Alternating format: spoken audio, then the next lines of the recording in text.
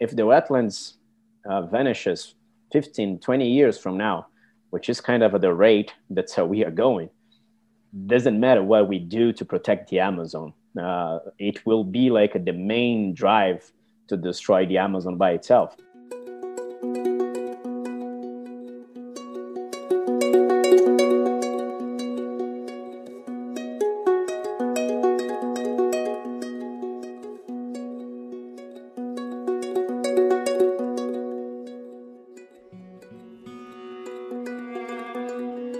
Welcome to another episode of Save Our Planet. I'm your host, Stephanie Septom. In our last episode, I interviewed Greta Kangang, a prominent Indigenous leader and activist from Brazil. This episode is the second in a two-part interview featuring the work of APIB, the Articulation of Indigenous Peoples of Brazil. Joining us today is Tiago Amaral, who will be discussing more about the impact of international corporations and governments on the environment and Indigenous rights in Brazil. Tiago, you work as the international advisor for APIB, and it seems that, to my understanding, APIB has just launched a report dealing the complicity of global corporations in contributing to environmental destruction and violations of Indigenous rights. Could you tell us a little bit about that report? What is the role of global corporations in Brazilian affairs?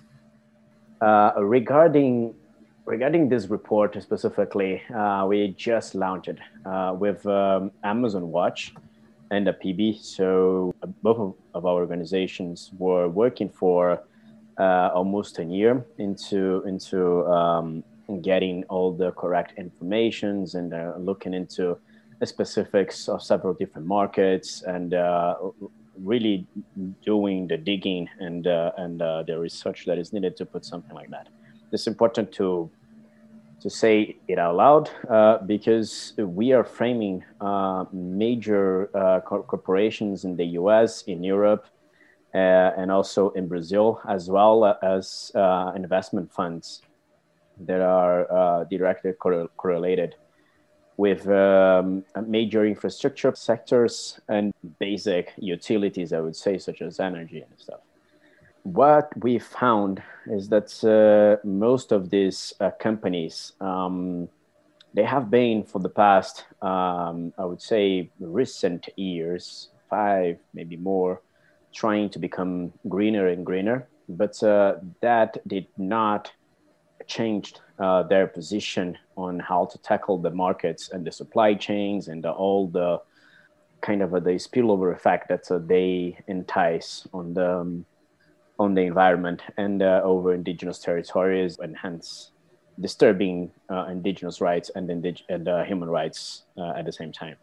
In a sense, those companies are financing deforestation in Brazil and pushing land invasion, loggers, ranchers, and so forth. What is also important to note is that these kind of companies, they have pretty strong lobbies within Brazilian Congress, European parliaments, and also in the US Congress as well. So they are pretty powerful into what they do, and that they do come back and forth with a lot of cash for every single operation. So definitely one of those reports that we are proud of putting out explains a lot how this relationship with the markets and the private sector can in the end, ended up hindering the environment, even in less obvious ways. I think this is very important, and that try to understand for the general public as well and the press all over the world that we have to be even stronger when demanding actions when it comes to the environment and the original people across the globe, not only Brazil. Now, you mentioned that these international corporations, they have very strong lobbies in different governments worldwide. I've had previous discussions with people saying a similar thing, but they also mentioned that some of these corporations, they invest in deforestation and different businesses under the rhetoric of development and progress, like it's a positive thing for the country economically. Do you know if the same thing is happening here? Like in other situations, they even convince development banks to finance these projects. Is that sort of level of corruption or rhetoric also taking place? For sure. I would say that's the main rhetoric that we've we have been seeing in Europe, and is starting to get kind of a more traction also in the US, and definitely something that will hit Brazil as sooner or later. It's the idea of the traceability of the supply chains, which seems a good way to curb what it just described.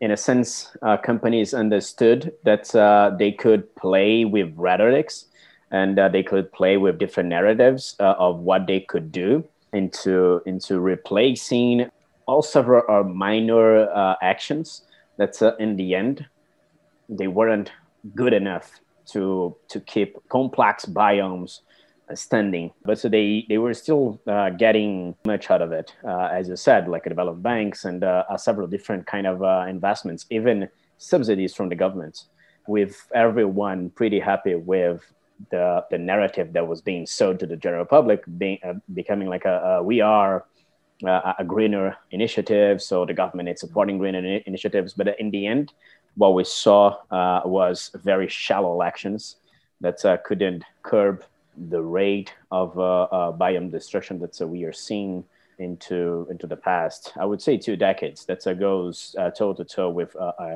climate change as well.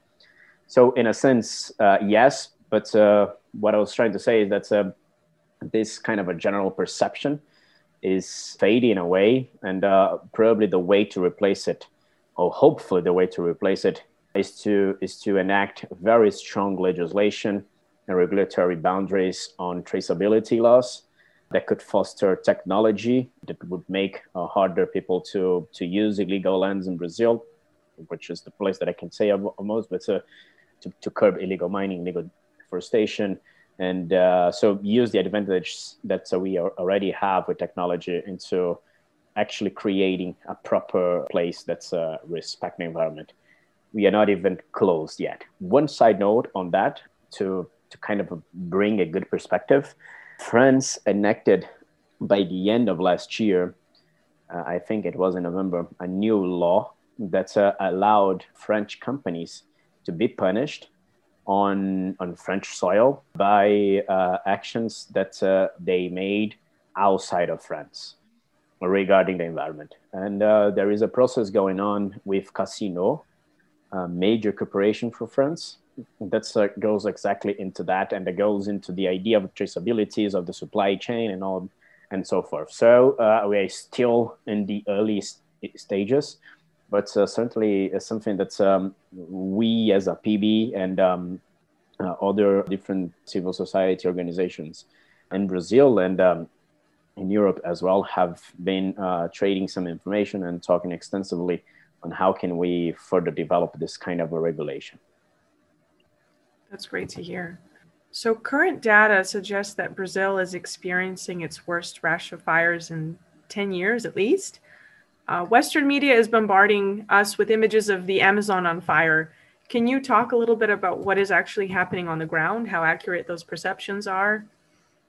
Oof, yes. Our country and the whole planet is getting warmer and warmer. We can see in Brazil specifically the average temperature every single year increasing. And that means in our winter, when the drought season comes, we are having extensive, like more areas that are being affected by this drought, and also more intensively. So even other places that were entering water ration and all this kind of a little common things in the countryside of Brazil, they were facing already for the past 2 or 3 or 4 years a harsher situation. You combine this warmer climate with Bolsonaro's government, and you have a catastrophic combination. For instance, Bolsonaro diminished under his Ministry of the Environment, Ricardo Salles. They both diminished the resource allocation to the ministry and to fire prevention. To illustrate it, in May, which is 1 month prior the drought season really gets here, and the fires will start in August for us. So there is this idea that if you plan correctly in May, you can avoid a big fire in August and September. In May this year, the teams of firefighters all across the country were significantly diminished. The size, the resources, like the airplanes, helicopters, and all this basic infrastructure on how to tackle it. Added to that, Bolsonaro is strongly backed by the ranchers and by the soybean producers.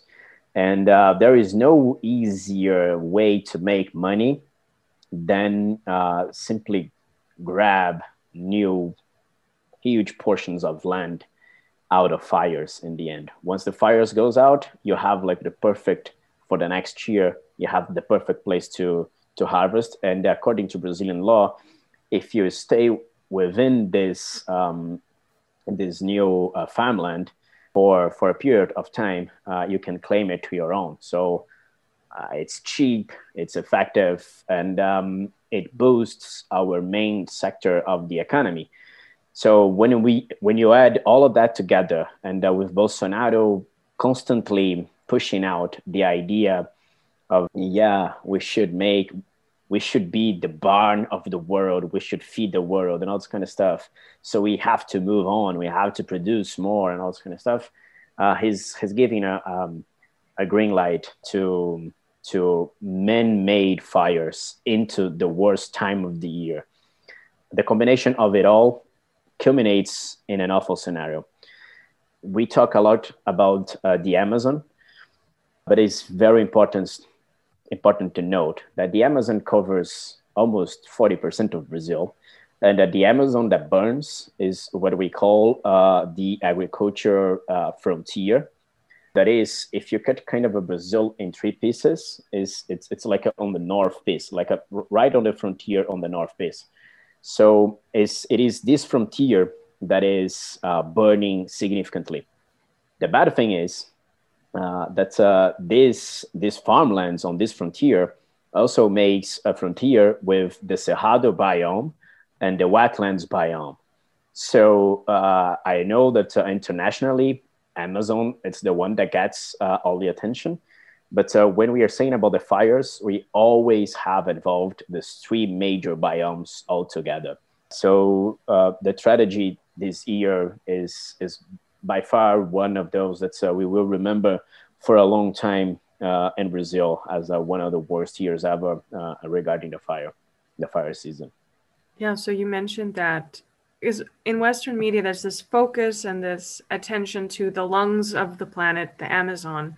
But clearly there are other areas that are very much affected by this too. Are they just as important to protect as the Amazon? There's so much focus on the Amazon, but these other areas, what importance do they have?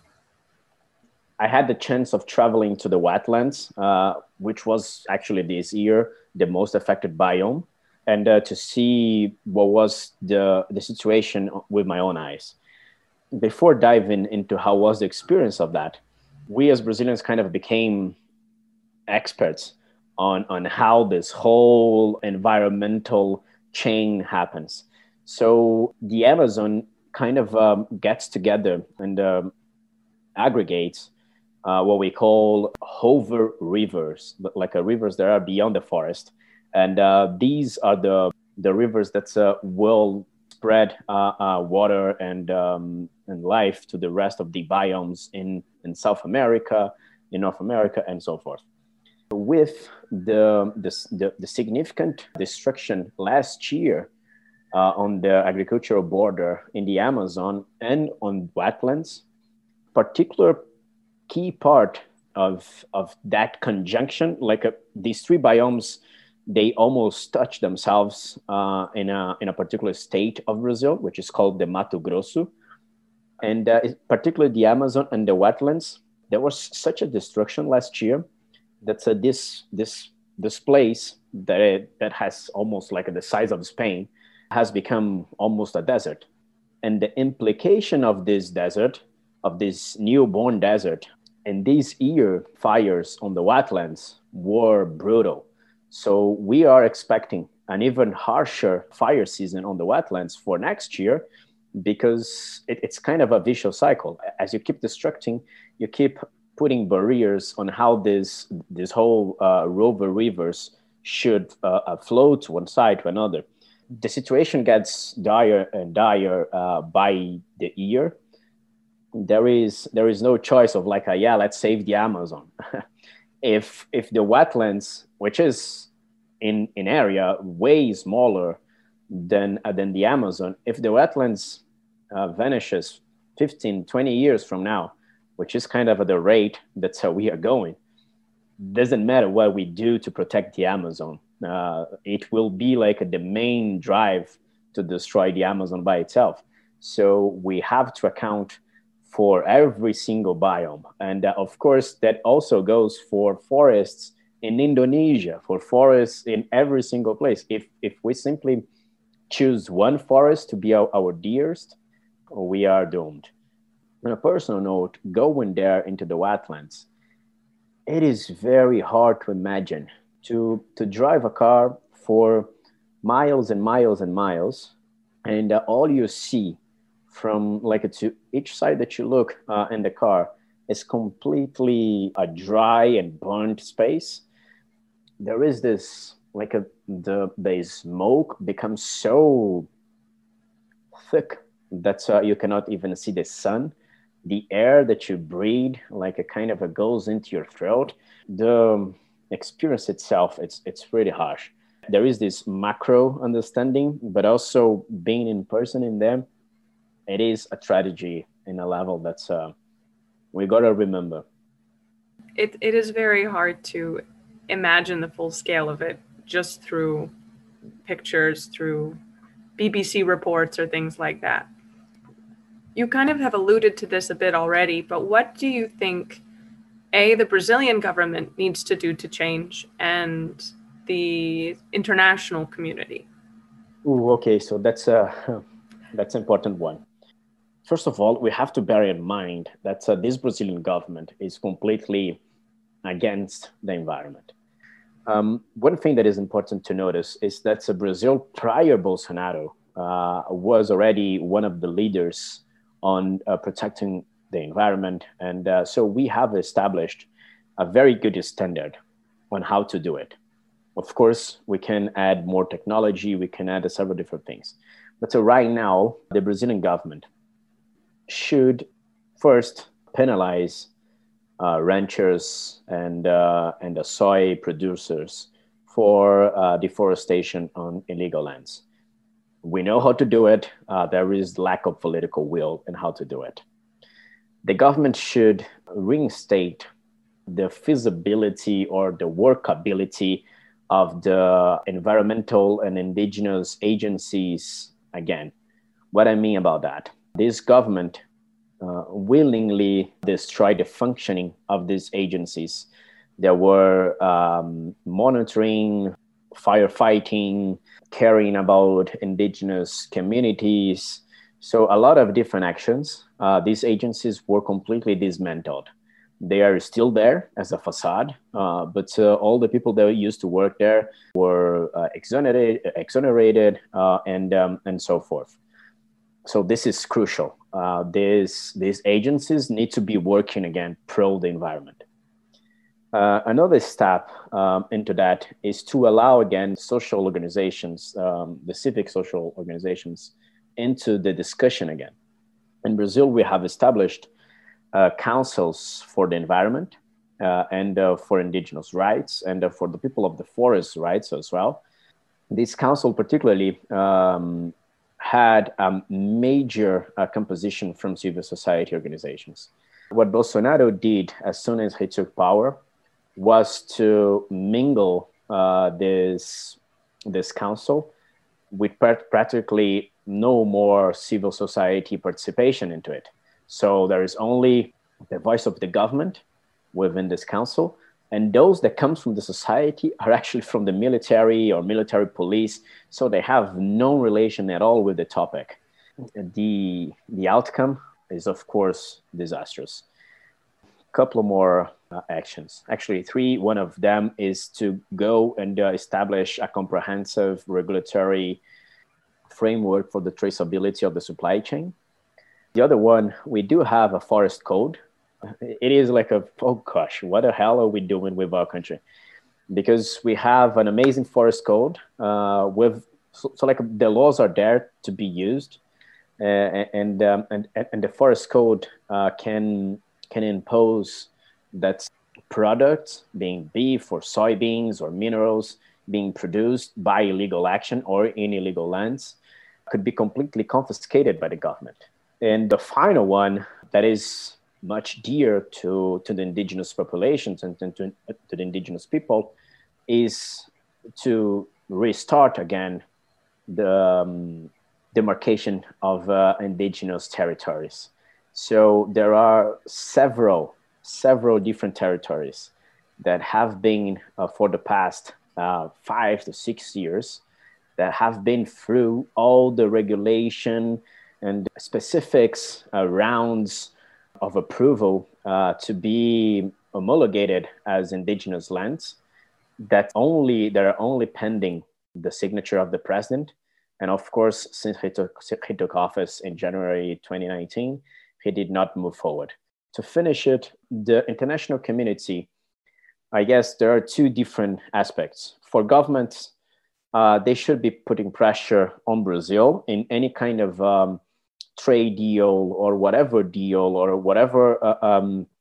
position that foreign governments have into leveraging their positions with Brazil. They should be using this leverage for putting pressure on these points that I have already told you. These points are very, in a sense, easy to make it happen. They are not like going crazy. We are inventing the wheel and all this kind of stuff.